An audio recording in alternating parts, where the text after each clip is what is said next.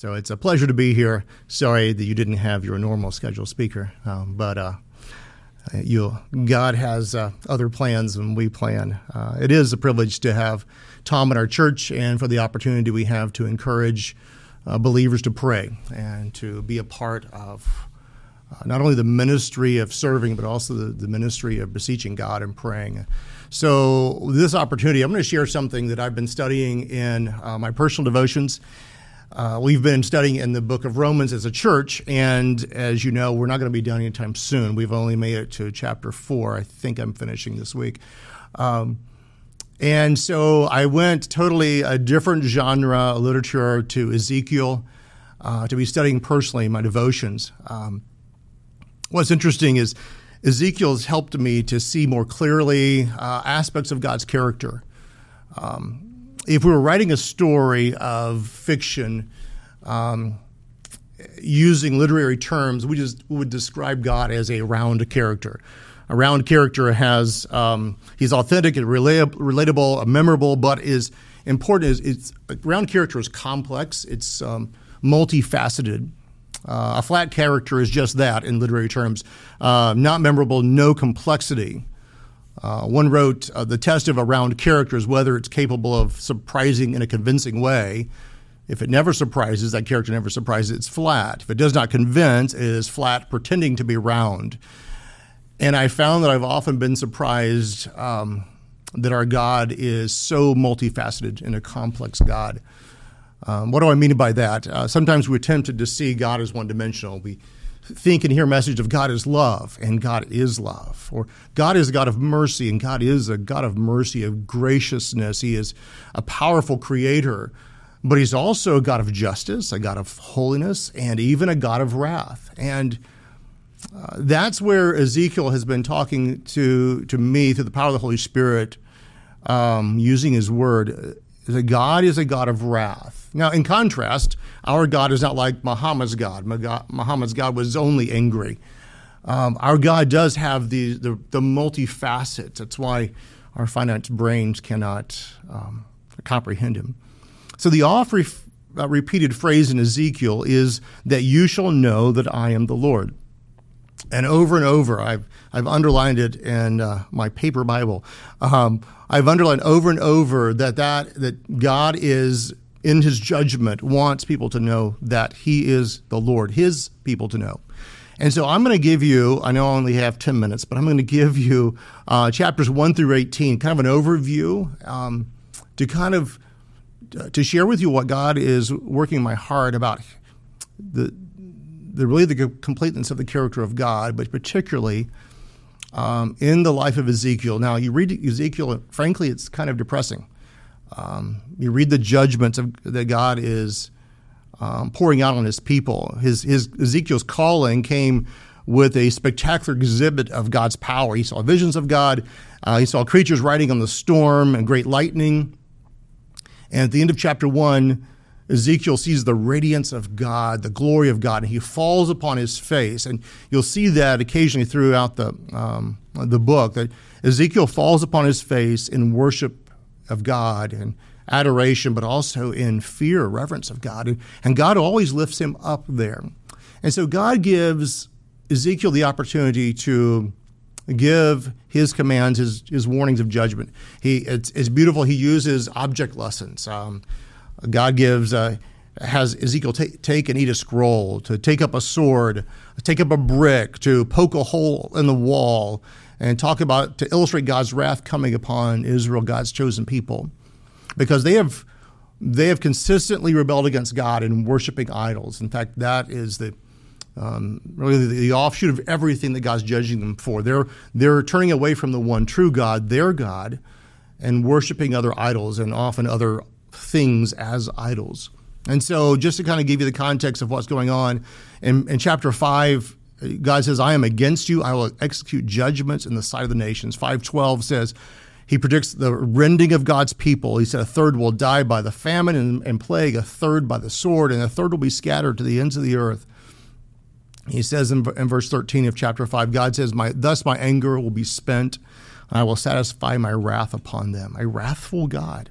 No pity from God. He says, then you will know that I am the Lord. I, the Lord, do the smiting, he says. In chapter 9, we see the beginning of the departure of the glory of God from Jerusalem. This is first time I read through it, I almost passed it and I had to back up. And this is monumental.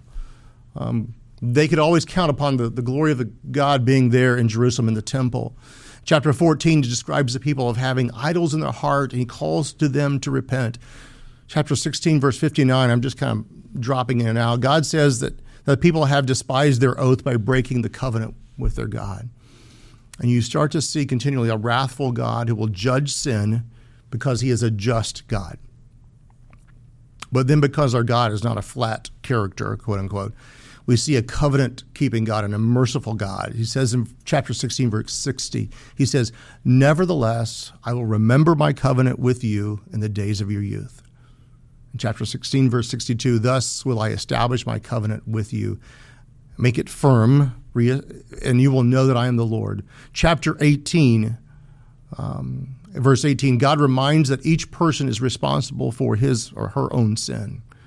Chapter 18, verse 19, he says, the one will not die for the iniquity of his father. You don't die, you're not judged because of your father and his sins. 1920, the person who sins will die. You see the echoes that we're studying in Romans. We see the echoes of chapter 3 there. In 19 and 21, but if the wicked turn from all his sins, and the wicked observes my statutes and practices judgment and righteousness, he shall surely live and not die. In 19 verse 23, he says, do I have the pleasure in death of the wicked? Do I take any pleasure in the wicked's death? Declares the Lord God, rather that he should turn from his sin and live. Turn from his ways and live. In verse 30, he says, repent and turn away from all of your transgressions so that iniquity may not become a stumbling block to you. And you see the merciful love of God that continues to call out to his people to repent. He calls to them to turn from their ways. He says, cast away your transgressions that you have committed, which make of yourself a new heart, a new spirit. Verse 32, for I have no pleasure in the death of anyone who dies, declares the Lord. Therefore repent and live. And reading Ezekiel just through these first number of chapters, we see that our God, that he is wrathful and that he is holy. He cannot abide with sin. And so he is wrathful against sin and the sinner, but he indeed is merciful and will respond to those who hear and receive his provision of turning. As I mentioned, we've been studying in Romans 1:18. Talks about the wrath of God. The wrath of God has been revealed or manifest from heaven against all ungodliness and all unrighteousness of those men who suppress the truth in unrighteousness. And you see that wrath of God, but our God is a merciful God, because just prior to that, he says, Paul says, I'm not ashamed of the gospel, for it is the power of God to salvation for everyone who believes. In 2 Peter, 1 Timothy, we see a merciful God making a way through Jesus and Jesus' death upon the cross. We see in chapter 3 of Romans, you see the great redemption, the propitiation through the blood of Jesus has made a way for us. Justification through faith. And so all who come in faith, who come to God with nothing in their hands, as the hymn writer said, but relying solely upon the grace of God, shall have forgiveness of their sin, justification, and are placed into the family of God. The beautiful thing of our God, that he can, in wrath, as Habakkuk writes, can remember mercy in that pleading. And so the gospel is the power of God for everyone who believes, and it causes me to pray with greater urgency. Urgency, one, for those who have placed themselves in the wrath of God. And the urgency is to pray for them to repent, turn from their sins. But we pray also knowing that our good God, who is merciful, he receives those who turn in faith and believe in him. And so we pray that God in his graciousness will continue to draw men and women and boys and girls to himself. We pray that the mighty Spirit of God works in hearts across the world and encourages believers looking at that, at Ezekiel, you see the hearts of people who are hardened against God. But you know those who return, even believers who return, who find themselves jumping headlong into sin and turning and feeling the conviction of the Holy Spirit upon them, they know that they can turn. 1 John reminds us that they can return and confessing, and God forgives. And so we pray for believers around the world, that God would do his work in our hearts of igniting, of waking us, reviving us, but also for those who do not know Jesus, that they will come to saving knowledge of him. Why? To what end do we pray? Well, just like Ezekiel reminds us, and God reminds us in Ezekiel, so that all may know that he is the Lord. And so we pray, and we call out diligently for God to do his work in his world, especially in our time.